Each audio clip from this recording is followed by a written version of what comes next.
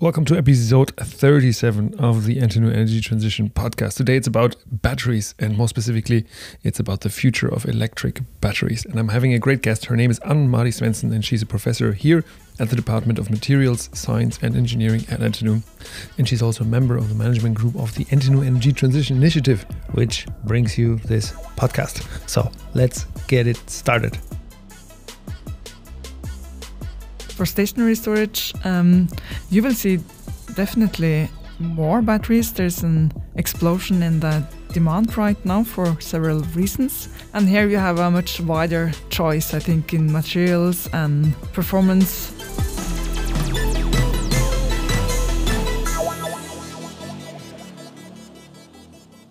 Welcome to episode 37 of the NTNU Energy Transition podcast. And you've probably seen it in the description already, or in the name of this podcast episode, that today we're going to talk about batteries, specifically about electric batteries. So the name of this episode is The Future of Electric Batteries. And I'm here in the Glöshaugen campus podcast recording office. And I'm not here alone. I have an amazing guest here today, and she is professor at the Department of Materials, Science and Engineering here at NTNU, and she does research on electrochemical processes focused on energy storage. She actually does research on lithium-ion and other batteries. So welcome to the podcast, Ann-Mari Svensson.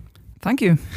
Nice to have you here on board. And very important also to mention that she's a member of the management group of the NTNU Energy Transition Initiative that actually brings you this podcast. So what we're going to talk about today, Ann-Mari, is, well, you know it already anyway, but yeah, I'm here. I'm talking to the audience. So what we're going to talk about is why we need electric storage in and for the energy transition. We're going to talk about what kind of electric storage devices there actually are, and we're going to have a look at the development in the last years, and then we dive in to lithium-ion batteries, because this is where Ann-Mari knows a lot about, and I'm looking forward to pick your brain on that. And obviously in the end, we're going to have a little bit of a chat about, okay, what the future brings for batteries and what we will be seeing in the development of batteries in the future. So before we start right in with all of this, Ann-Mari, can you give us an idea who you are and how you became the person that you are right now? And you have your 10 sentences now at the beginning. Yeah, thank you. That's interesting. Actually, I'm from education, a physicist. But I was also very engaged in environmental issues as a student, and I start looking for master projects and PhD projects that were about some kind of renewable energy. I started out looking for research on solar cells, because that would fit my background very well. But I couldn't find any at the time. I was too early. So then Even here at NTNU, at a technical university, there was not so much on solar. Nothing. This is a long time ago. Mm-hmm. So I ended up doing a PhD in fuel cells, and which is quite similar to batteries. But later I switched to batteries because we had a chance to work with Norwegian companies that wanted to go into that market. So for the last 10 years, that has been my main field of research. And for the last 3-4 years or 4-5 years, it's been practically the only research I've been focusing on, because it's a very expanding field. Mm. And can you maybe tell us a little bit about how many people here at NTNU actually work in this field, in this battery field altogether? How big is that group? How big is that community? I think, counting from PhD students and like upwards, I think it would now be 70-80 people, maybe. It's quite substantially. So it's quite a lot. Mm. Yeah. Nice. Yeah. So maybe why don't you give us like this big picture of why we need batteries, or like why do we need electric storage? Maybe in the beginning, because preparing for this episode, I read this nice text, and I'm just going to read it to you. So it says, lithium batteries dominate today's rechargeable battery industry. Demand is growing quickly as they are adopted in electric vehicles and grid energy storage applications. However, a wave of new improvements of today conventional technologies are at the horizon, and could eventually also take over the application that we have already in the market right now. So there's a lot of things happening, but maybe let's start off with like, why do we actually need electric storage in the energy transition? Yeah, obviously we need electric storage for many things, and batteries have been around for 100-200 years. And at some stage, the lithium-ion batteries, for example, they have paved the way for mobile electronics. And at some stage, these were actually good enough to to power a car, and somebody realized this and started to developing electric cars. And it's not only the batteries, but the fact that electric engines are quite superior compared to combustion engines. Why is that? Like, I'm going to ask a lot of naive questions, but like, why is that? They're much more efficient. There is no like torque. You don't need different gears. Lesser parts. So this has triggered the investments that we see now in electric vehicles, and I think most car companies have decided to stop development of combustion engines and then switch to electric engine within a few years from now. And when we think about batteries, and you just said, okay, we had them in mobile applications like our phones or our computers. Then always, obviously, the story pops into our head, or in my head at least, that Tesla was the first one, and they just put like a lot of computer batteries into a car, and then they started driving with that. Is that actually true? Where was that company the real pioneers, or was that just one? Like, no. Let's say, was there a lot of other things happening as well, but they just did good marketing? Yeah, no. They were not the first. I mean, in fact, already the Ford was producing electric vehicles in the beginning of the 1900th century. So, but they were outcompeted by the combustion engine, were much more efficient at that time. Later, for example, Peugeot and Renault have made series of cars with nickel-cadmium batteries in the beginning of the 90s. But unfortunately, these batteries were not... they were too heavy and not very practical. But there are lots of cars around still, or at that time there were quite a few cars. And also the Norwegian company Think actually made these small cars with something called a Zebra battery for some years at the end of the 90s, but they went bankrupt also. Oh yeah. Okay. So you say that there have actually been cars with electric batteries for decades, for almost like a century, almost. You know, Ford started. And but the quality was just not good enough, and now the quality is better. Quality is better. What happened is that lithium-ion reached economy of scale. What does that mean for the ones who have never heard that term? Yeah, it means that when you go into mass production, then the prices drop simply per unit, and that's what you need to make a car a low cost per pack. Yeah, probably much anything, probably, isn't it? Yeah, like anything. If you produce a lot. Yeah. Okay, so when we think about now lithium-ion batteries, but also generally electric batteries, can you give us an idea of where we actually use them? Because we just talked about cars, but we might not use them only in cars, but we might also use them in other applications. Can you give us an idea where is electric storage needed now and maybe also in the future? Yeah, I mean, first of all, lithium-ion batteries were developed for the mobile electronics. So it's the battery that is used in all mobile phones, in all laptops, plates, etc. So that was the beginning, and of course, that's a very important market. So, and then we have the cars, and there's been a lot of development in that respect. And now we are seeing also that lithium-ion batteries are more and more used for stationary storage because of the introduction of renewable electricity. Why do we need stationary storage there? Like, okay, we all know that sometimes the wind blows and sometimes the wind shines. No, not the sun shines. But why do we need storage capacity that is in the building sector, for example? What's the requirement I think the simple reason for it. And currently with the high energy prices, it's becoming more interesting because, I mean, so far batteries were a little too expensive for this purpose, but when the energy price goes up, it's actually batteries are becoming competitive.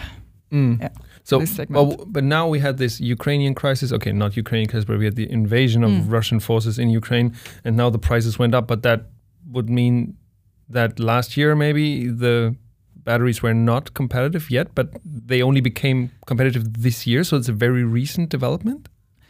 Yeah, I think Horizon 2020 has a target of like, what is it, 0.2 to 0.25 euro cents. Horizon, but that's a funding mechanism.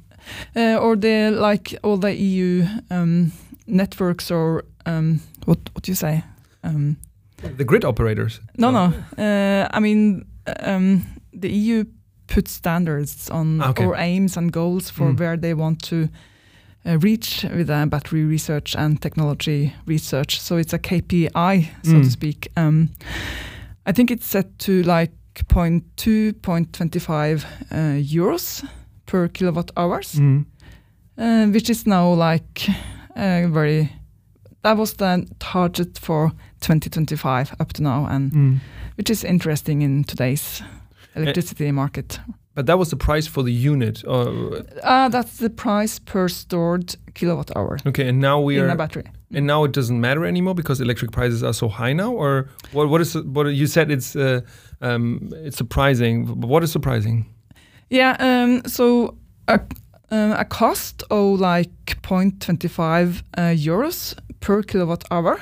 That's the cost of energy storage in a battery, which means that you can store electricity that you can otherwise probably not utilize because of the sun or the wind intermittency. And then that price is suddenly now competitive with a grid price, for example. That's what you mean. Okay, so since the prices went up, now it's actually, even though the prices for the batteries have stayed kind of the same, now it's much more attractive to implement them. Okay, and do you hear when you talk to fellow researchers or with industrial partners that now the demand for batteries has also gone up substantially because of this price change? Like, can we see that in the market? Yeah, you can see that. I mean, you can read the web pages of the Norwegian companies that are now building factories, and they have secured huge contracts for stationary storage, like billions of kroner. Okay. Yeah, in the near future. So. Yeah. All right. Cool, interesting. So there's really something happening in the market. And that's kind of interesting. We're going to talk about maybe in the end as well about this about the Norwegian activities. I'm just going to write it here on my computer because there's something like, was it like the battery coast or something that's being developed? That's the southwest coast. But let's talk about that in a second. When we zoom out again, Anne-Marie, is like there's two.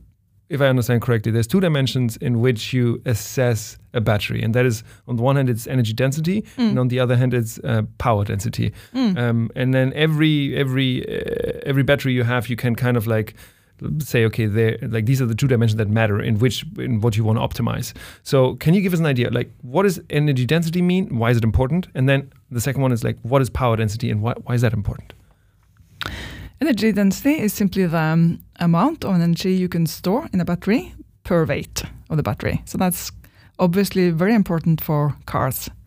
It's also important for ships and bicycles, etc., and mobile phones. But not so much for stationary, I guess, because they just stand and they just stand there. Yeah. So power density is the power per weight, or how much energy you can release per time, and weight. So that's more important, for example, for some plug-in electric vehicles, tools like drills. Weight is in general not that important for stationary storage. So here, for this application, it's extremely important that the cost of the stored electricity, so it means that the lifetime of the battery matters a lot. And that I would like to emphasize because this is also, batteries are not for free. They have a lot of expensive and even some toxic materials. So once you make a battery, it's extremely important that it is durable, that it can charge and discharge for hopefully 20 years or more. And this also, of course, affects the cost of the stored electricity. So that's extremely important for stationary use. So you said we have mobile use and we have stationary moves, not moves. What is the word? Use, not move. Yeah. So, and you said that power density is more important. Where's power density more important for stationary use or for mobile use, for example? Not so much for stationary because it's a lot of trade-offs you can make there. But power density is very important for all applications that need a high amount of energy per time, like hybrid vehicles, like tools, like I heard also maybe like these trains that like electric trains in cities, because they have to have because when they start, there's like 80 tons or something that needs to start, and once they drive, they don't require that much anymore. So they have some supercapacitors on their roofs to get started, and that supercapacitors have good power density, isn't it? Because they give away power very quickly. They have extreme power densities, so they can release a high amount of energy in a short time, few seconds. When you think about these supercapacitors, what is the opposite of a supercapacitor? That's a high energy density battery, for example, lithium-ion batteries based on NMC cathode materials or NCA cathode materials. Yeah, so these are more slow. They would need an hour to charge, for example, preferably. Yeah. Okay, and supercapacitors can not only like give away a lot of electricity fast, but they can also be charged very quickly. They can be charged extremely quickly and can be used for rapid charging. Also in combination with solar cells or wind, for example, it can be attractive because you have these huge fluctuations in the production of the energy. When we now think about these applications, we talked about cars, we talked about stationary use. Is it sometimes that different types of batteries are combined, or is it mostly it's either nickel cadmium or lithium ion or whatever, or is it like is that possible to combine it? Does it make sense sometimes, or is it like really out of it doesn't make sense? No, it makes perfectly sense to combine, for example, super caps, like you say, with this truck or bus and lithium ion batteries, and that's done to some extent. Is that done in the car industry as well? Like if the Tesla that you drive, I don't know, do you drive a Tesla? Yes. Yes. Does your Tesla have a super cap as well? No. The thing is that per weight, these devices are still quite expensive. So the Tesla has only the lithium-ion batteries. Okay. Because the thing is that you can always, like, instead of using one supercapacitor, you can replace it by 3 batteries that have the same weight. That's the challenge. So when you kind of dimension the batteries, and they are so cheap that they are now, it's tougher for other technologies to compete simply. Okay. Yeah. And since supercapacitors, are they really expensive still? Is that what you're saying? It's like they haven't been developed so much as like electric cars. We have several million electric cars now on the market. They are expensive per energy. That's the challenge. Okay, not per supercapacitor. Per power. Okay. In one of your YouTube videos that I got to watch in the last days, you said that there were a lot of developments in the recent years. Now we just talked about developments, so I think that's maybe a good point to continue now.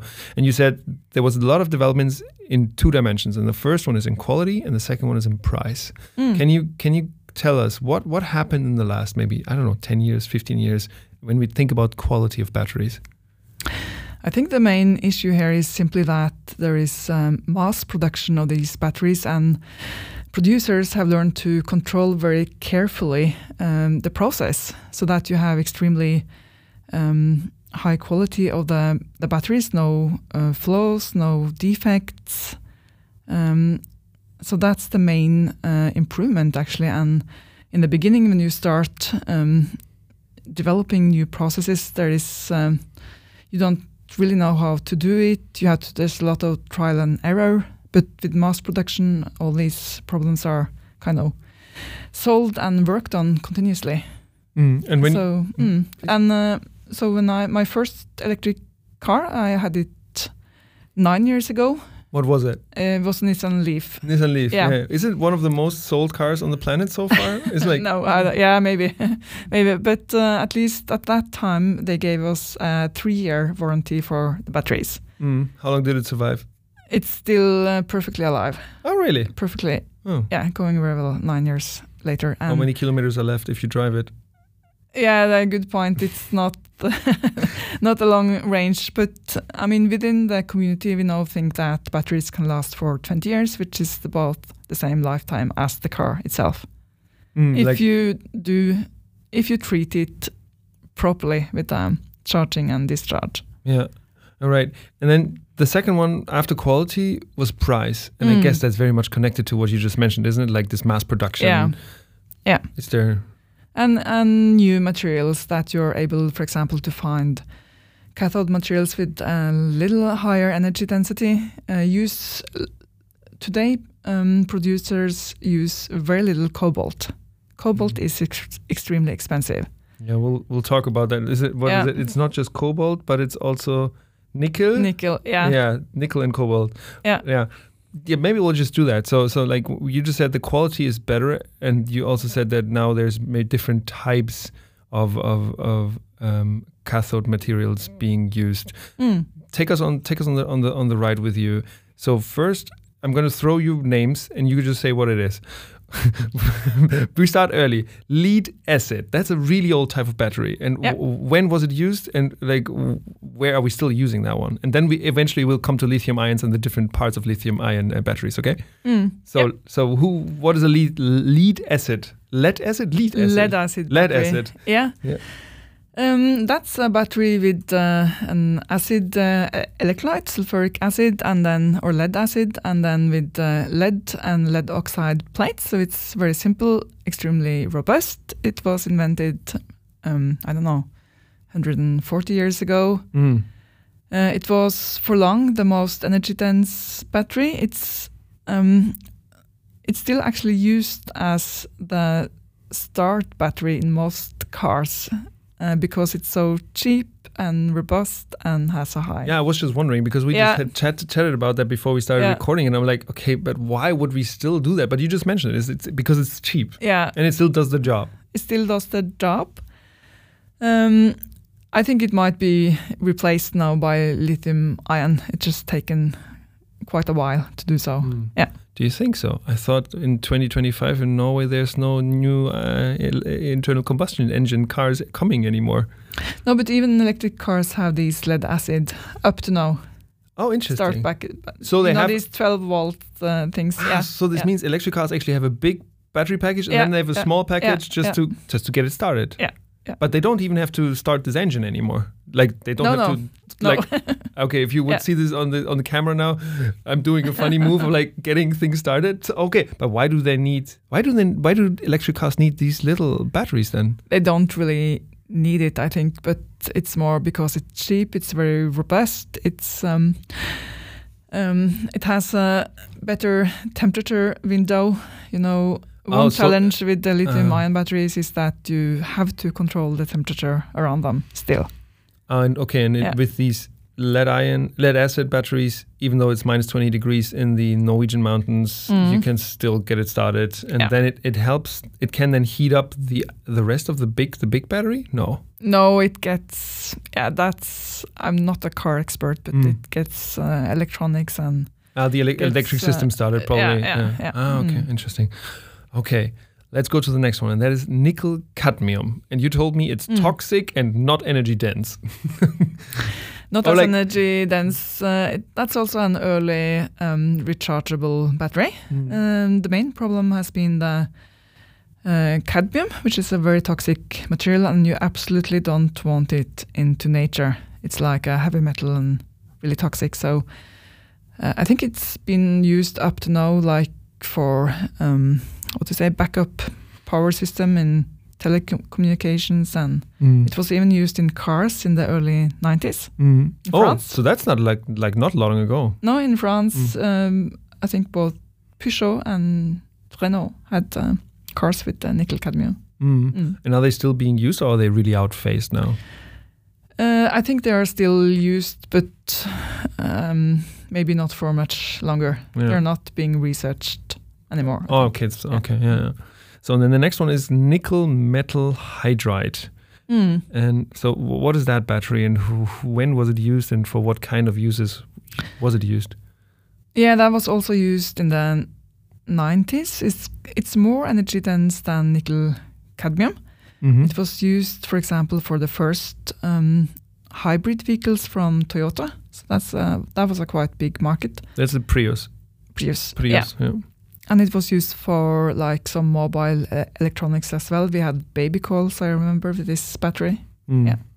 Okay. Yeah. But then they're simply not competitive anymore towards lithium ion batteries. Because of the energy density, they don't reach the same energy density as lithium ion batteries. No, that's right. And I mean, no, the cost reduction has been so huge for the lithium-ion batteries. So, yeah, it simply doesn't make sense anymore to you. Okay, yeah. And now, okay, so we now had lead acid, we had nickel cadmium, and we had nickel metal hydride batteries. And now we come to this big area of your focus, your research focus, and that's lithium ion. And when one thinks like me, is like, okay, my computer runs on lithium ion, the first electric cars, or like the first Tesla cars went on, you worked on lithium ion. So for me, it's kind of like, it's lithium ion. But then when I started reading up on this thing, I realized, okay, there's a lot of different types of lithium ion batteries. So there is lithium ion phosphate, that's LFP, then there is NCA, then there's NMC, so a lot of things, and you probably know even another, like many others that are out there. So can you give us an idea, like when was lithium ion maybe started, like when did the research start, and why is lithium ion so good, and what's currently going on in the lithium ion universe? Yeah.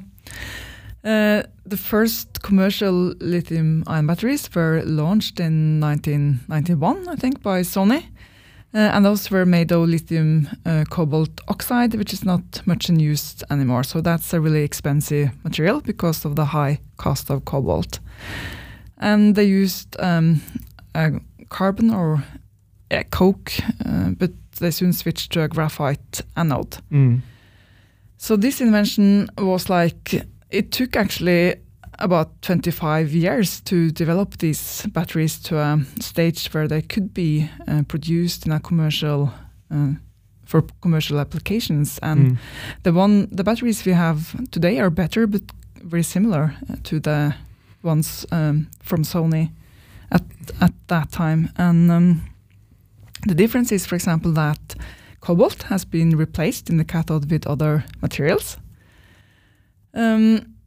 Nickel, manganese, mostly for high energy density batteries.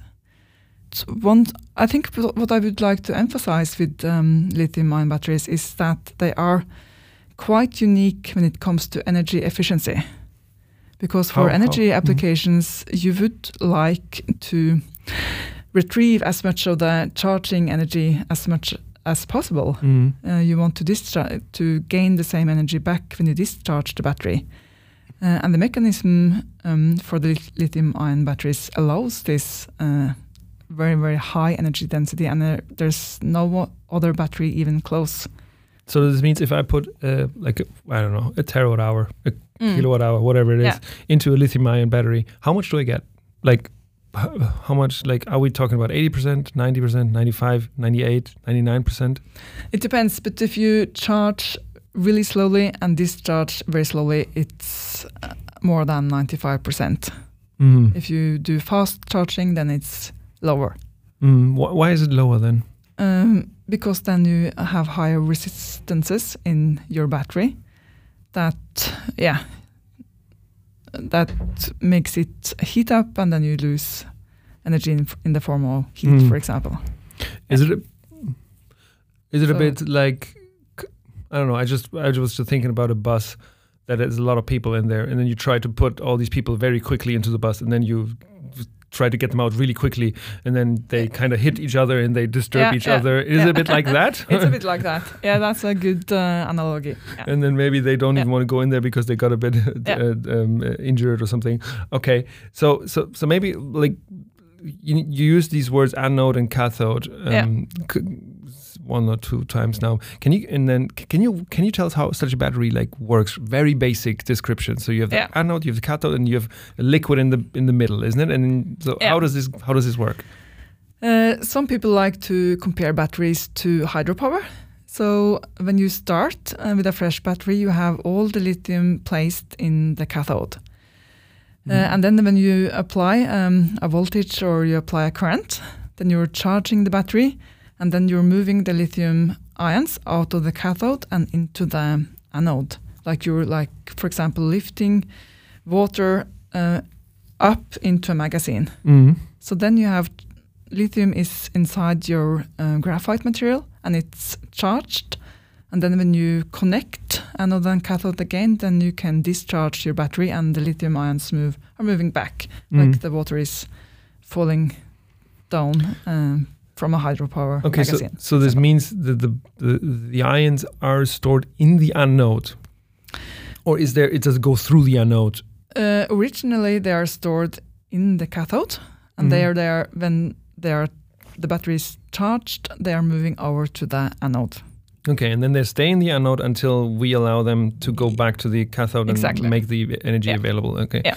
And now when you say about you talk about nickel and you talk about cobalt, is this where the ions are in the beginning, or is it where they move in the? So is it the cathode, or is it the anode that is then is out of cobalt or that is out of nickel? It's the cathode. It's the cathode. So in the beginning, the cathode is a material that's made of, for example, lithium cobalt oxide or lithium nickel manganese cobalt oxide. Yeah. Okay. So that's the source of the. And what's the anode made of then? Graphite. It's graphite. And that's always graphite in all lithium-ion batteries? Yeah, we're trying to introduce more silicon or SeO(X) materials, but I think for now more than 90% is graphite. In practice it's almost always graphite. A few other materials, but... Okay, so we say the majority there is graphite. So what is then better? Like what is nickel and cobalt doing to the cathode that is then making the process more efficient or the battery better? Yeah. Yes, that's a good question. How should I say this easily? The materials are, when you look at the atomic level of these materials, they have so-called layered structures. So all the oxygen is like placed in one plane, and then comes the layer with the metals, and then comes the layer with the lithium. So there are some metals which allows this particular configuration, transition metals that can easily share electrons with the lithium, you can say. So nickel, manganese, cobalt are some of these. But these nickel, cobalt, manganese, it's if you have a battery that uses nickel, manganese, cobalt, whatever, then it's not that is it that the whole cathode is made of them, or is it just like a 1%, 2%, 5% of the cathode made out of nickel, for example? Because you said that nickel is this very expensive material, so I guess you want to try to minimize it, but like give me an idea. Is it like 50%, 80%, 5%? Yeah.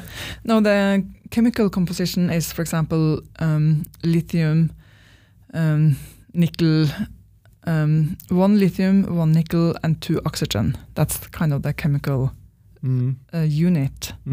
And 95% of the cathode is made of this material. In addition, you have some like binder material to keep the structure together and some carbon to conduct electrons. And all of this, in addition, you also have a aluminium current collector.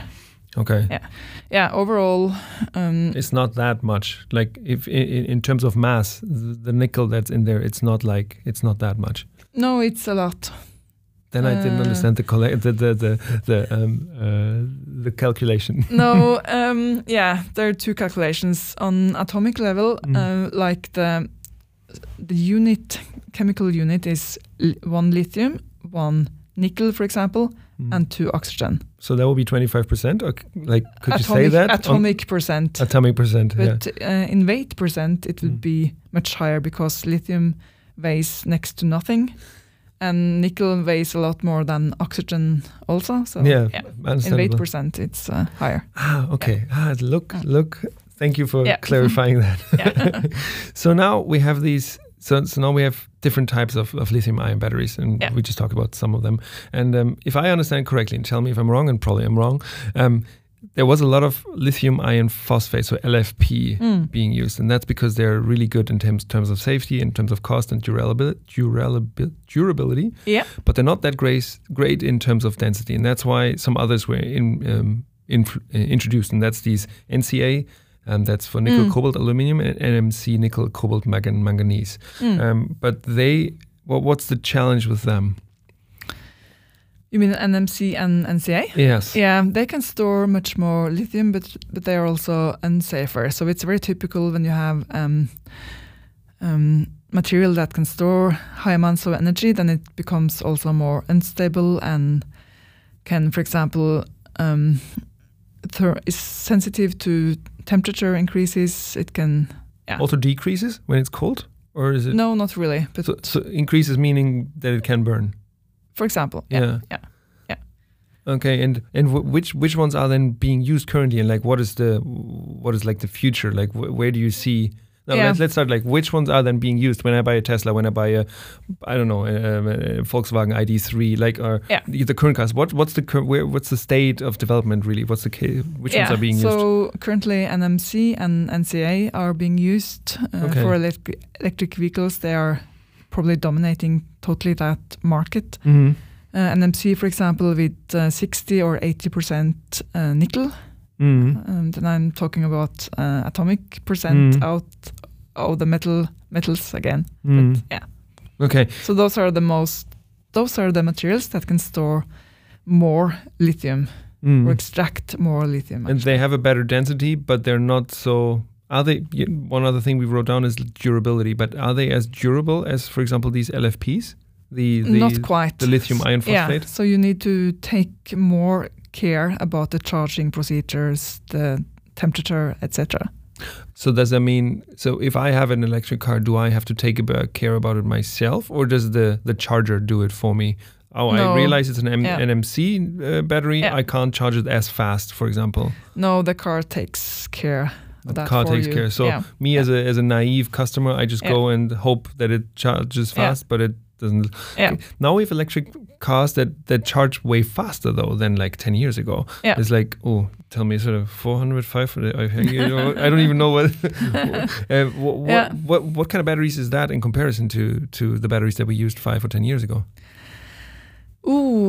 They're not that much different, but for example, Tesla has a cooling system, so then when you do fast charging, it also cools your battery pack, which actually means that the energy efficiency is going down, probably going down quite a lot. Yeah, so that's the. So you charge very quickly in 20 minutes, 30 minutes, whatever, but for that you actually require more energy from the grid, or you have to pay for more energy. To charge that quickly. Oh, interesting.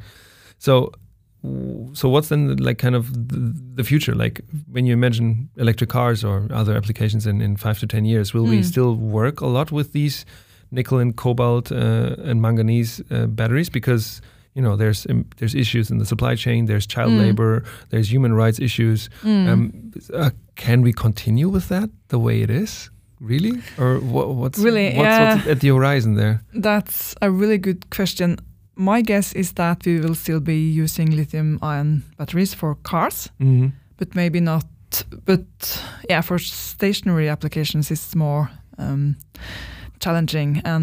But for cars, it's so difficult to find something that can compete.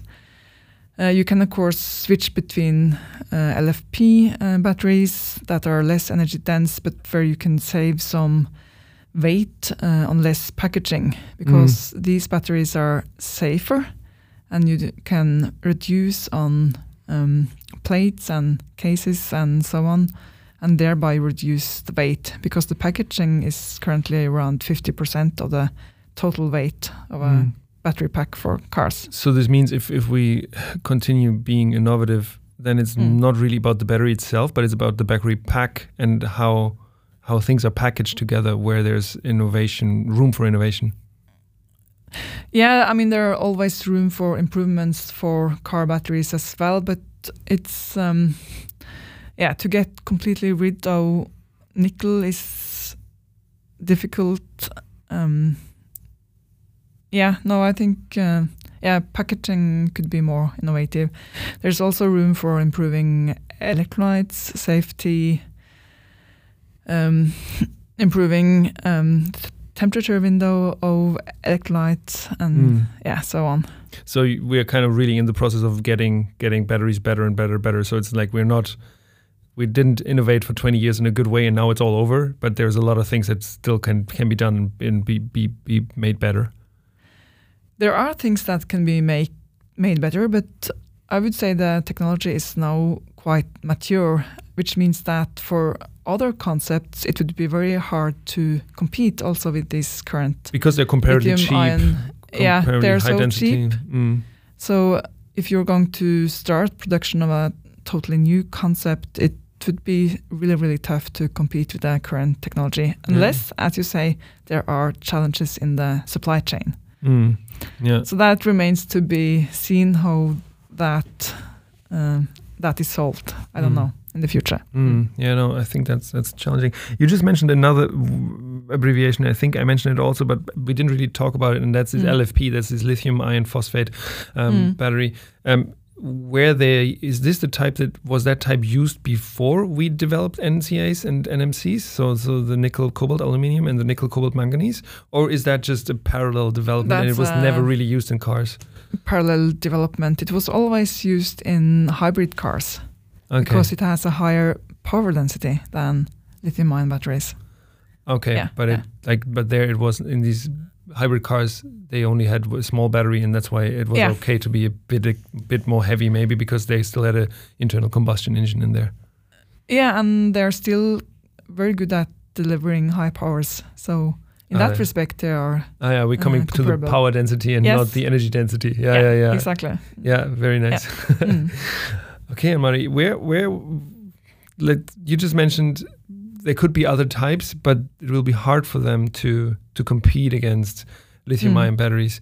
Yet you're doing research as a person on other types of batteries. You said you do something with aluminium and carbon. So where?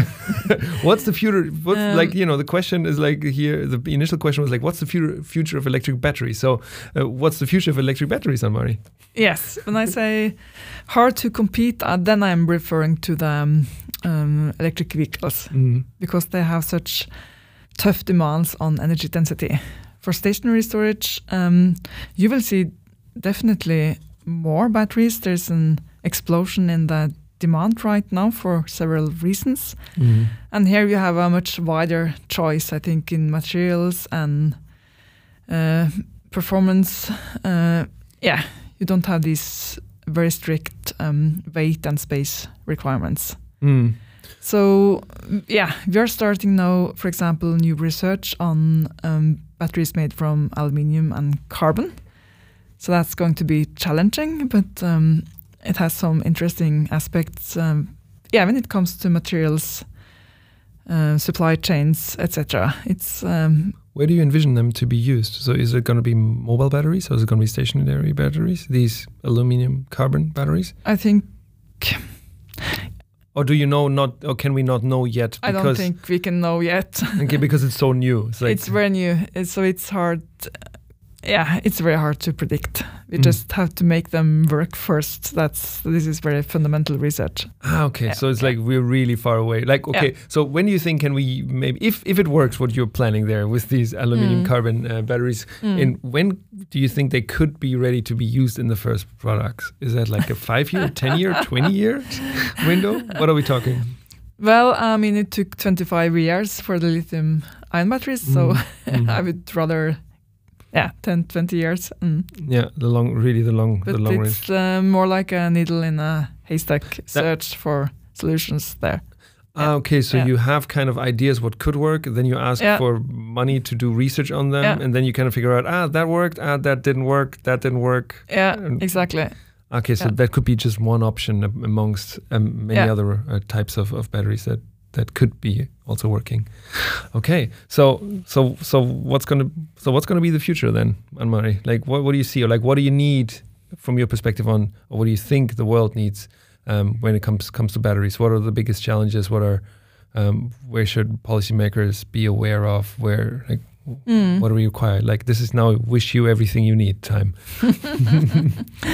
No, I think the history of lithium-ion batteries is really interesting because it started off very curiosity-driven research, and eventually, after some years, somebody realized that we can make a battery out of this, but it wasn't at the time nearly as good as the existing batteries, lead acid. But then it kind of evolved, and it caught the interest of the electronics industries, and then suddenly you have a product that is a game changer, so to speak. So that's what you're hoping as well for other types to then be able to maybe in the long run produce batteries that are, don't have supply chain issues, don't have child labor and human rates, because it looks like carbon, aluminium and carbon are materials that are abundant. They are abundant, and we will see what will be possible. But No, cool. Yeah. Okay, Mari, then thanks for joining me for this podcast today. Can people find you somewhere? Where can people find you? If you want to be contacted, is there a webpage? Is there LinkedIn? Is there? Can people do PhDs at your place? NTNU.no, very easy. And people can do PhD at our place. Yes. Okay, cool. Then I'm going to put some links in there in the description. And folks, I know that we used a lot of abbreviations in this episode, so I think I'm going to make a list of all the abbreviations, and then you can see, okay, what is LFP, what is NCA, what is NMC, just so if you're listening to this now on your Spotify player or Apple or whatever, then you can have a look at the show notes, and you'll find the abbreviations and what it actually entails if you are as smart or not smart as I am, because when I would hear this just for the first time, I would probably not be able to remember all of them. So thanks for tuning in today. Take care, and hear you again in 2 weeks. Thanks, Anne-Marie, for joining us today. Thank you.